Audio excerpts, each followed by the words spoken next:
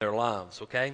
So that thought, chapter 5 and chapter 6, and his whole thought is still the same about church discipline, and we'll see that carried out in chapter number 6. But before we go any farther, let's go to the Lord in prayer and pray together and ask the Lord's blessings on our time together, and ask that He would open up our hearts and our minds and help us to receive the Word this morning. Why are we doing that?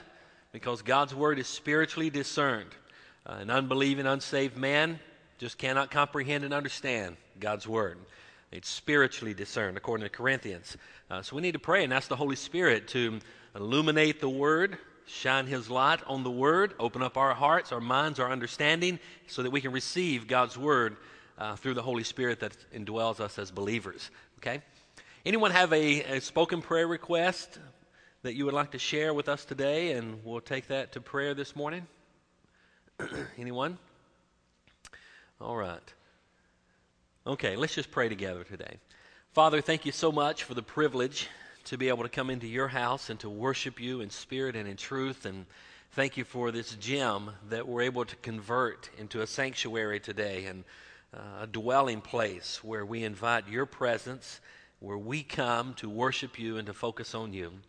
Lord, I thank you for these that have bared the elements of the weather outside and came on out, even though the snow was on the ground, just to study your word this morning.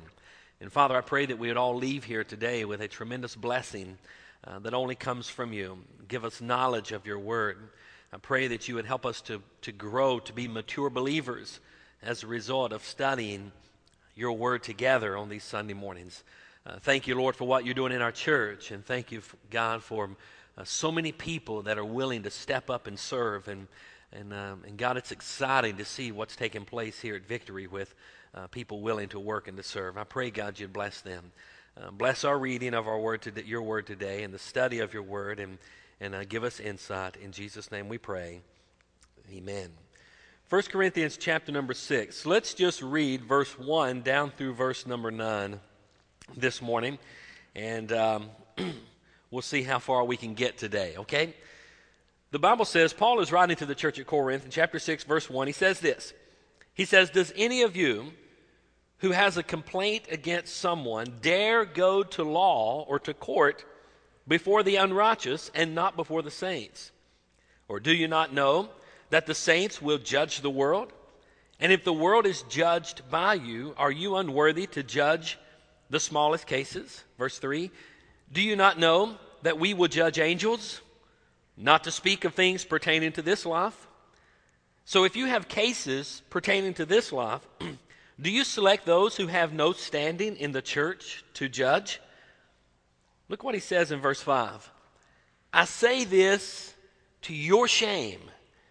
Can it be that there is not one wise person among you who will be able to arbitrate between his brothers?" In verse 6, "Instead, brother goes to law or court against brother, and that before unbelievers. And therefore it is already a total defeat for you that you have lawsuits against one another. Why not rather put up with injustice? Why not rather be cheated? Instead, you act unjustly and cheat, and this to brothers. Do you not know that the unjust will not inherit God's kingdom?" And I'll stop right there. And that will transition into the next part. But here's what I want you to see. The church at Corinth was feuding one with another. And the main thing that we see taking place in chapter 6 is not only was there sexual immorality that we saw in chapter 5, but now we see where the church members in the church at Corinth were at each other's throats in such a way that they were taking each other to the civil courts, the courts of unbelievers outside the church, and suing each other for their indifferences in what was taking place. If you remember back when we started this segment on chapter 5 and chapter 6, we're dealing with church discipline here. And what Paul is doing, he's putting his thumb or his finger on some of the sins that are in the church. And he wants them to consider several different elements of their sins. In chapter 5, he wanted them to consider the church. Consider the church, how they were allowing sin to go in the church without ever being exposed or confronted. And that sin was sexual immorality that we've spent several weeks on. In chapter number 6, in the first part of chapter number 6, verse 1 through 8, now he's asking the believers at Corinth, the church members at Corinth, to now not only consider the church, but consider the lost sinners. Consider those outside the church. Because there's several things that are being wrecked in the church at Corinth. And one was their testimony and their witness on how they were just at odds or feuding one with another in such a way that they were going outside the church to ask unbelieving Gentile world nation, if you will, to judge what they were doing in the church. And it was ruining, it was destroying their testimony. Matter of fact, the church at Corinth, can you see that they were rapidly losing their testimony? Can you see that? With what we've studied in chapter 5 and now in chapter 6, where we have brother going to court and suing another brother and taking their problems out into the world, and the whole world, really, it's a no-win situation, and we'll see that in just a moment. Matter of fact, there's only one person that wins when this takes place, and that's the devil. Right?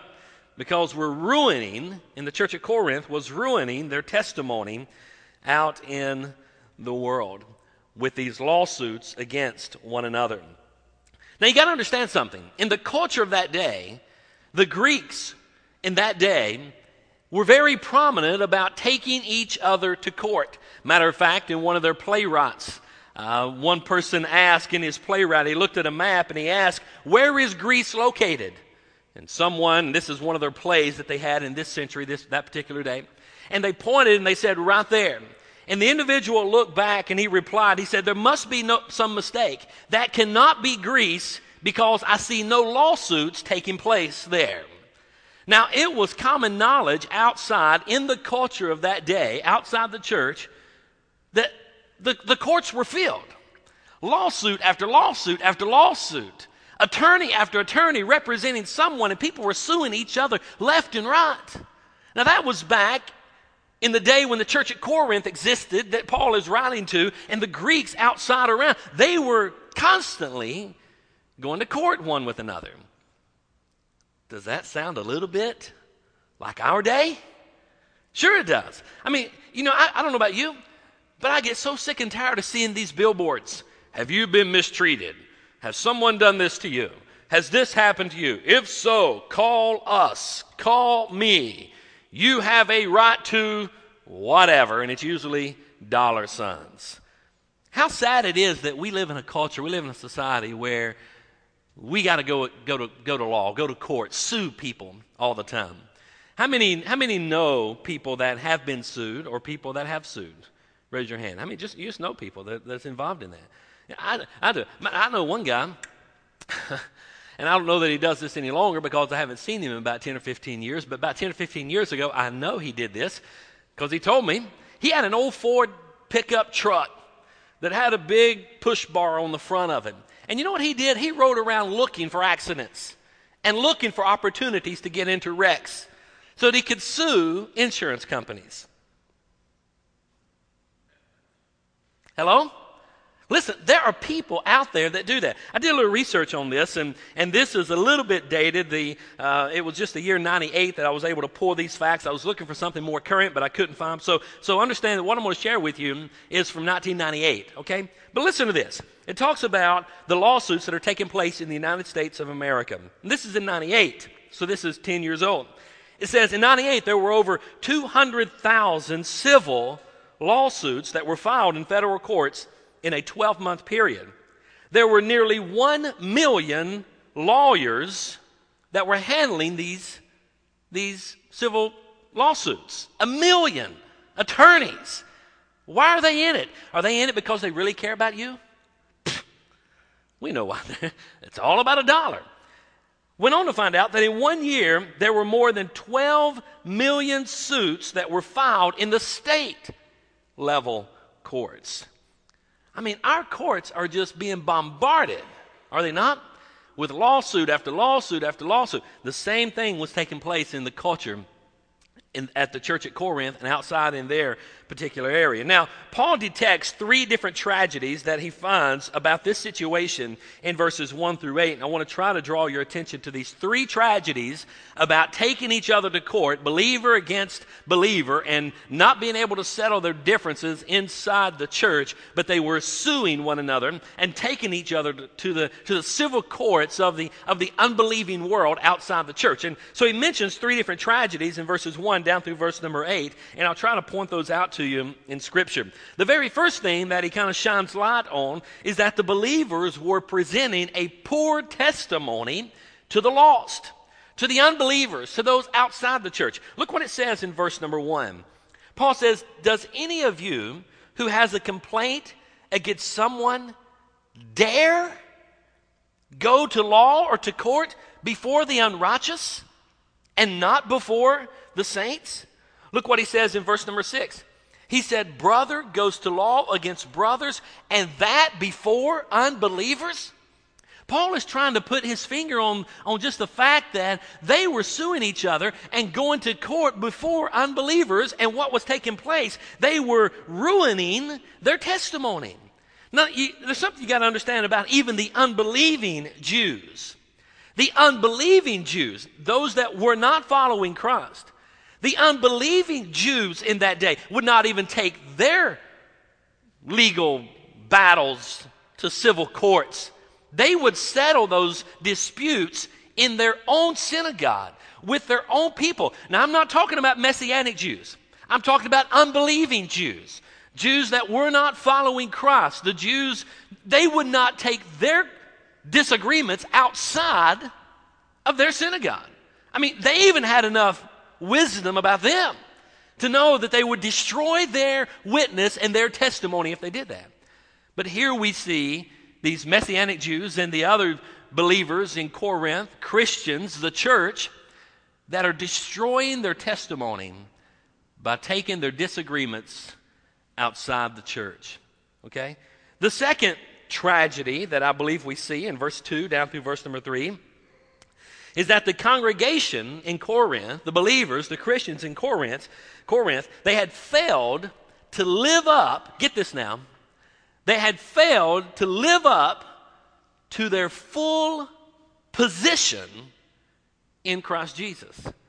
Now, what I mean by that, look if you will in verse 2. It says, "Or do you not know that the saints will judge the world? And if the world is judged by you, are you unworthy to judge the smaller cases? Do you not know that we will judge angels? Not to speak of things pertaining to this life?" You see, what's taking place here is that one day the saints will judge the world. We will stand in judgment with the Lord. We will reign with Him, and we will stand in judgment. I don't have time to unpack all of that, but you can see all of that as you study eschatology and the doctrine of last things. You'll see that one day we as saints, as believers, will reign with Christ, and we will stand there in judgment to the world. We'll even judge angels. Now, what's he talking about there? He's talking about the fallen angels. Those angels that followed Satan and were kicked out of heaven, a third of the angels followed him. They will stand in judgment and will be involved in that judgment that one day in the future. So that's what he's talking about. You're not even living up to your full potential, your full position that you have in Jesus Christ. Now, I understand, and I believe the Apostle Paul understood, that there are times when there are friendly, if you will, suits that need to be handled through the court's system to have a seal of approval through the court to make it legal. There are times when we need to hire an attorney to, maybe it's a transaction of a piece of property or it's a transaction of some sort where we've just got to have a legal binding document from the civil courts to do that. But we're not viciously going after someone. It's a friendly settlement and something we're trying to get settled that we have to go to court. So he's not saying you can't ever go to courts and get things settled. You can't ever go to attorneys and get things worked out. So there are times, even in our day, today, he's bought a house. There are times when you have to sign some legal documents, and those things have to be notarized, and that would be categorized as the courts, or whatever the case may be. There are times when we have to do some of that. So he's not saying you should never be involved in a legal lawsuit or a suit of some sort, whether it's vicious, talking about a friendly suit. Y'all understand what I'm saying there? What he's talking about are these vicious attacks on one another, where you have wronged me or you have done something unjust to me, and I will not settle for that, and we will go to court over this thing, and I will da-da-da-da-da-da-da-da-da. You understand? That's what he's saying that we are not. It's that cutthroat mentality. It's that, he did it to me and I'm going to do it to him. Bless God, all in the name of Jesus. We try to spiritualize it sometimes, don't we? Don't do that. And the church at Corinth was doing that. But what happened is, listen, one day, Paul says, one day you're going to stand and you're going to help judge. You're going to judge angels one day. And here you are, not even living up to your full position that you have in Christ Jesus, with the Lord on our side and being empowered by the Holy Spirit and having access to His wisdom, His knowledge, His power, all His resources. We should be able to settle our differences in the church. Hello? Without going outside the church and ruining our testimony and not even living up to our full position that we have in Christ Jesus, that Paul pointed out to them in verses 2 and then verse number 3. And then, of course, the third tragedy is that, and we see it in verse number 7, is that nobody wins. In the end, we see in verse number 7, the members suing each other, they had already lost. Before the battle even got to the courts, just the fact that they were attacking each other, they had already lost. Look what Paul says in verse number 7. Or change or challenge, for to look back again. God allows some things to come in to humble us. He says, therefore, it is already a total defeat for you that have lawsuits against one another. Now, he's saying nobody's going to win. Yeah, you may get X amount of dollars, but you're still going to lose. Why? Their testimony has been destroyed. Their witness has been destroyed. The work of Christ has been destroyed. The name of the church has been dragged through the mud, if you will. The name of Christ has been dragged through the mud. Nobody's going to win when you do this stuff. As a matter of fact, I believe what Paul is saying right here, I believe he's bringing out some of the teachings that Jesus gave over in Matthew's gospel. Let's turn over there real quickly. Let me show you what Jesus said about some of this. Go to Matthew chapter 5. Matthew chapter 5. And let's look at let's just start in verse number 38.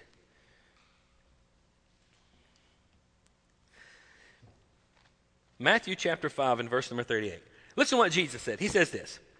You have heard that it was said, an eye for an eye and a tooth for a tooth.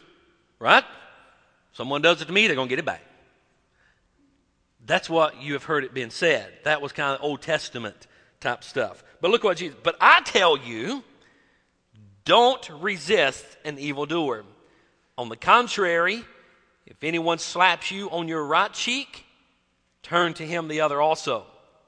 As for the one who wants to sue you and take away your shirt, let him have your coat as well.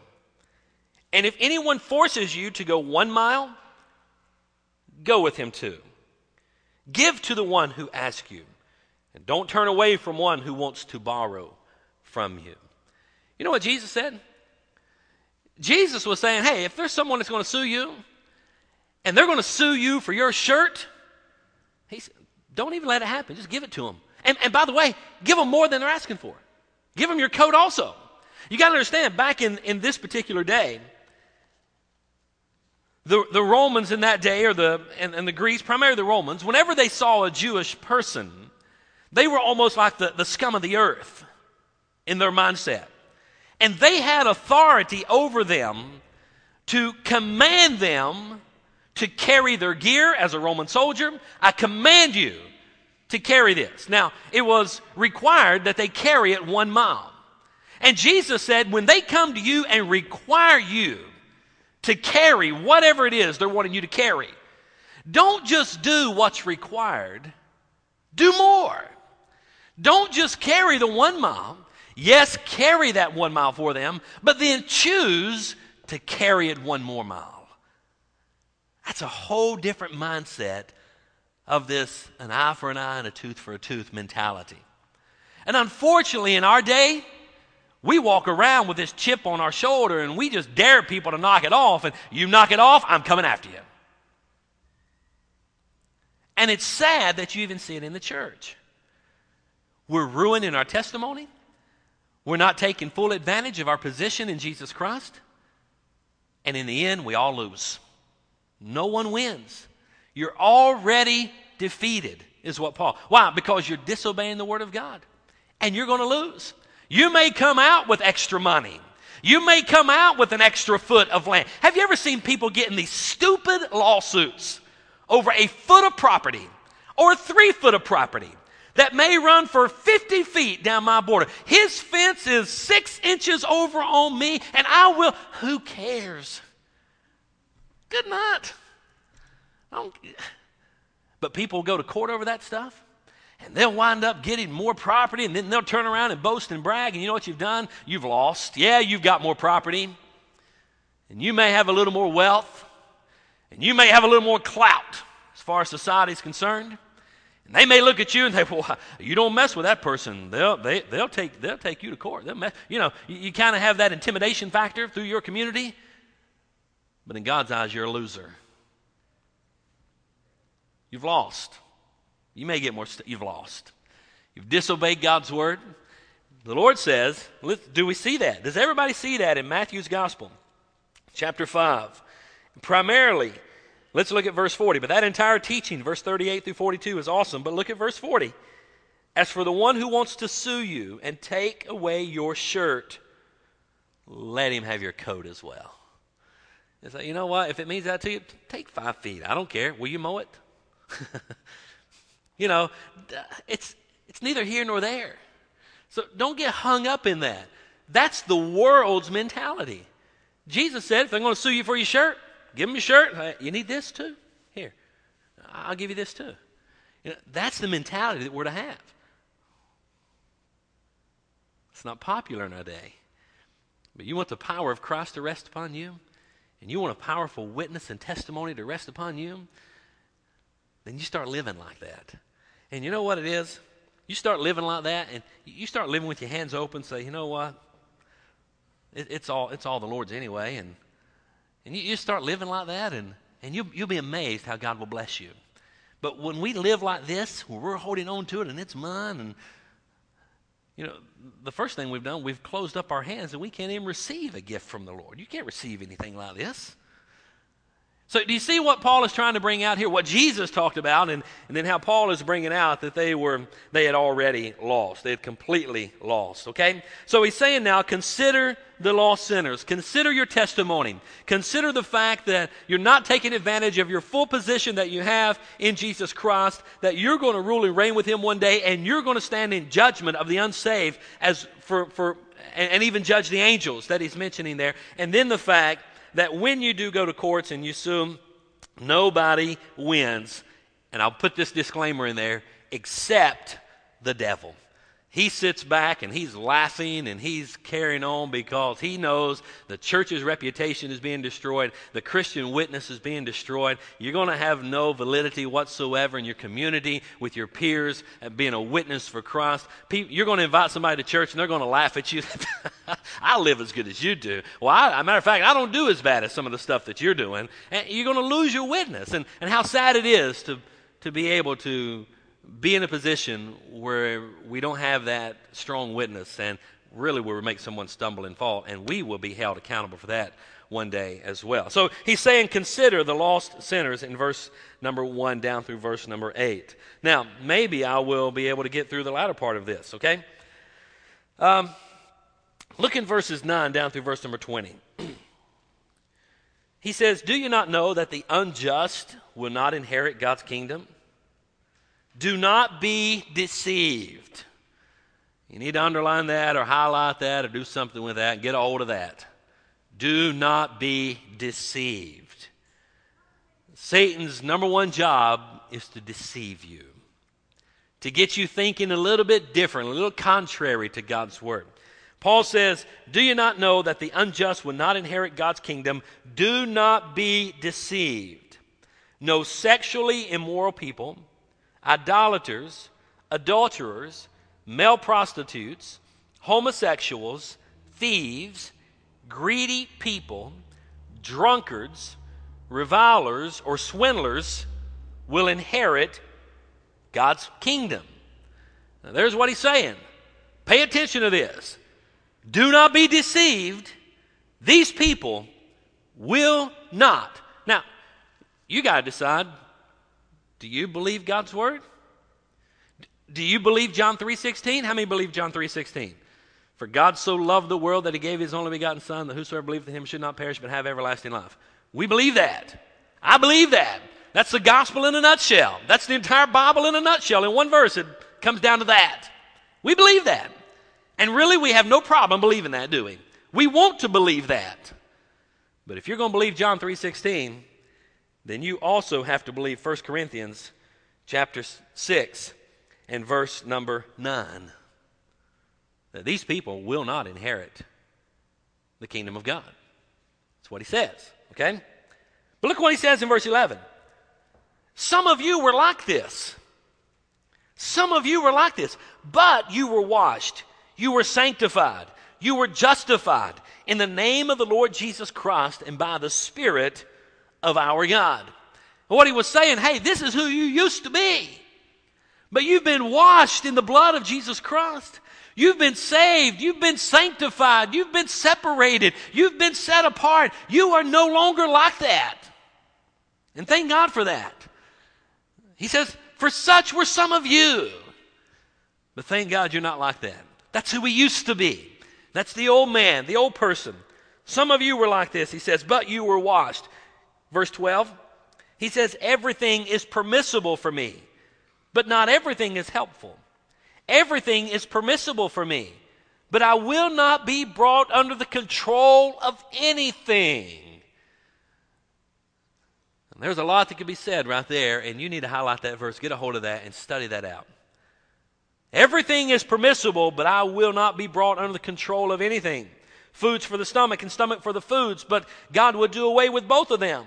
The body is not for sexual immorality, but for the Lord, and for the body. And God raised up the Lord and will also raise us up by his power. Verse 15, do you not know that your bodies are the members of Christ? So should I take the members of Christ and make them members of a prostitute? Absolutely not. Do you not know that anyone joined to a prostitute is one body with her? For it says the two will become one flesh. But anyone joined to the Lord is one spirit with him. Flee from sexual immorality. Every sin a person can commit is outside the body, but the person who is sexually immoral sins against his own body. Listen, guys, there are sins against the body. And any type of sexual sin is a sin against your own body. That means there's going to be judgment brought on your physical body for those sexual sins. Verse 19, do you not know that your body is a sanctuary of the Holy Spirit who is in you, whom you have from God? Get this next phrase. Get a hold of this, church. Get a hold of this, believers. Get a hold of this, professing Christians. You are not your own. Wow. You relinquish that. Maybe no one ever told you you did. But you see it now in God's Word, so all of us that are right here this morning will be held accountable for that verse. Right? To whom much is given, much is required. So really what you're doing by sitting in these Bible classes, there's more and more and more and more that's going to be required of you because you're gaining more and more knowledge and you're learning more and more. So we are without excuse, right? You are not your own, for you were bought at a price. Therefore, glorify God in your body. Paul is kind of driving the last nail in the coffin, if you will, on this subject. And he's just nailing it down here in this latter part. But here we see where he's wanting us to consider the Lord, consider God the Father, God the Son, God the Holy Spirit, consider our vessel, our body, which is the sanctuary, the temple of the Holy Spirit. Consider who owns us. Consider who purchased us, who bought us. Consider who the Lord of our life is. You see, there's a lot of people that have accepted Jesus Christ as their personal Savior. And really all they're using him for is a fire escape from hell. Just don't want to go to hell, preacher. What I got to do is stay out of hell. Okay, that's what I'll do. And they're professing him as their Savior, but they're really not allowing him to be Lord of their life, because we want to control our life. No, I don't want to give all that up. Well, that's what we give up. We allow him to come into our heart and into our life and sit on the throne of our life. How many has ever seen the little gospel tract that Dr. Bill Bright put out called The Four Spiritual Laws? And how many have seen that?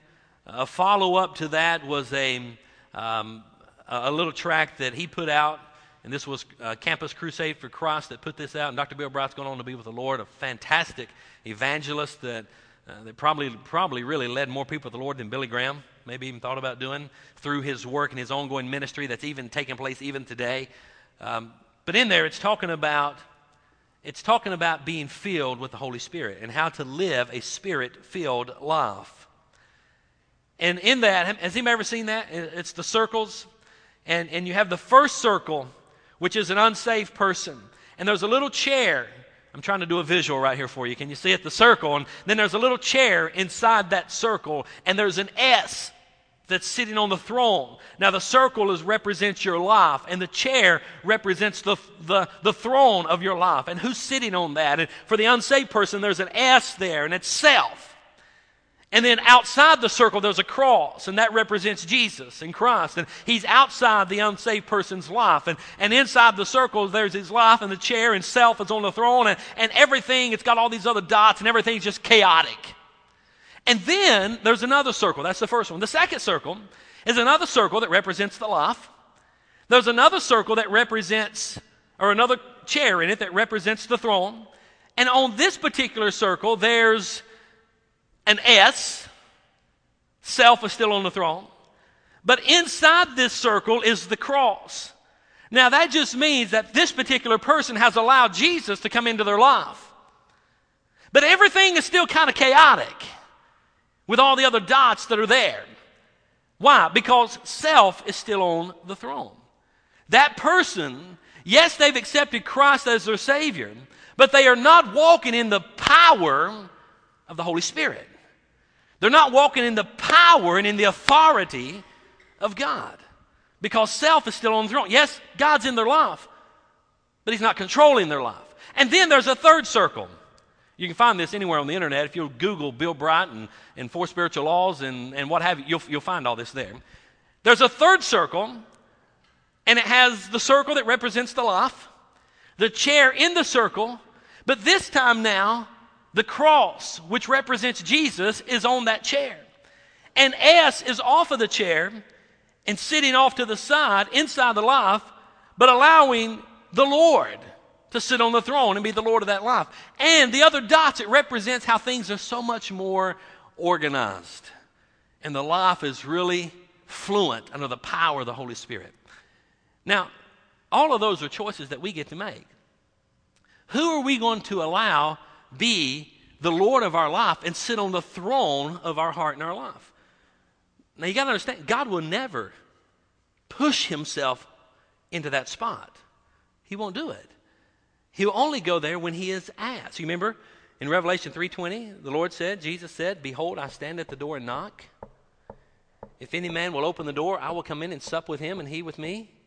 In other words, he's waiting for an invitation. He's not going to bully his way into your life. And here I believe is what Paul is trying to get to in the nucleus of this latter part. Yes, all things are permissible. but they're not all expedient. They're not all profitable for you. Yes, we see that none of these people are going to inherit heaven, but we've been washed. We used to be like that. And now we see that we are not our own. We've been purchased. We've been bought with a price. And we now need to glorify God in our body. So he's trying to drive home the latter part here, and there's several different arguments that I want to bring out. And I've got about 9 minutes after. Is that time correct? I'm not going to be able to do these justice if I get to them because I'm going to run too late. But what I want you to do, I want you to study verses 9 through the latter part of that chapter this week through verse number 20. And be prepared to come back, and I'm going to share with you several different arguments that he gives on why we need to allow the Holy Spirit to be the Lord of our life, or to sit on the throne of our life. And then some of the things that they're doing, he's refuting some of what they may be saying in the latter part of this chapter right here, okay? So anyhow, in chapter 5, we see sexual immorality in the church. In chapter 6, the first part of it, we see brother suing brother, going to court against each other with that cutthroat mentality. This was a messed up church, was it not? But I want you to see, this church had tremendous potential. Of all the churches in the entire New Testament, there was no church as gifted as the church at Corinth. They had tremendous potential in that church. But their focus was skewed. They were looking at man, looking at one another, looking out the sins of the world, and bringing it into the church instead of looking at God and allowing him to sit on the throne of their life and be the Lord of their life. Now, here's something, and just wrapping up.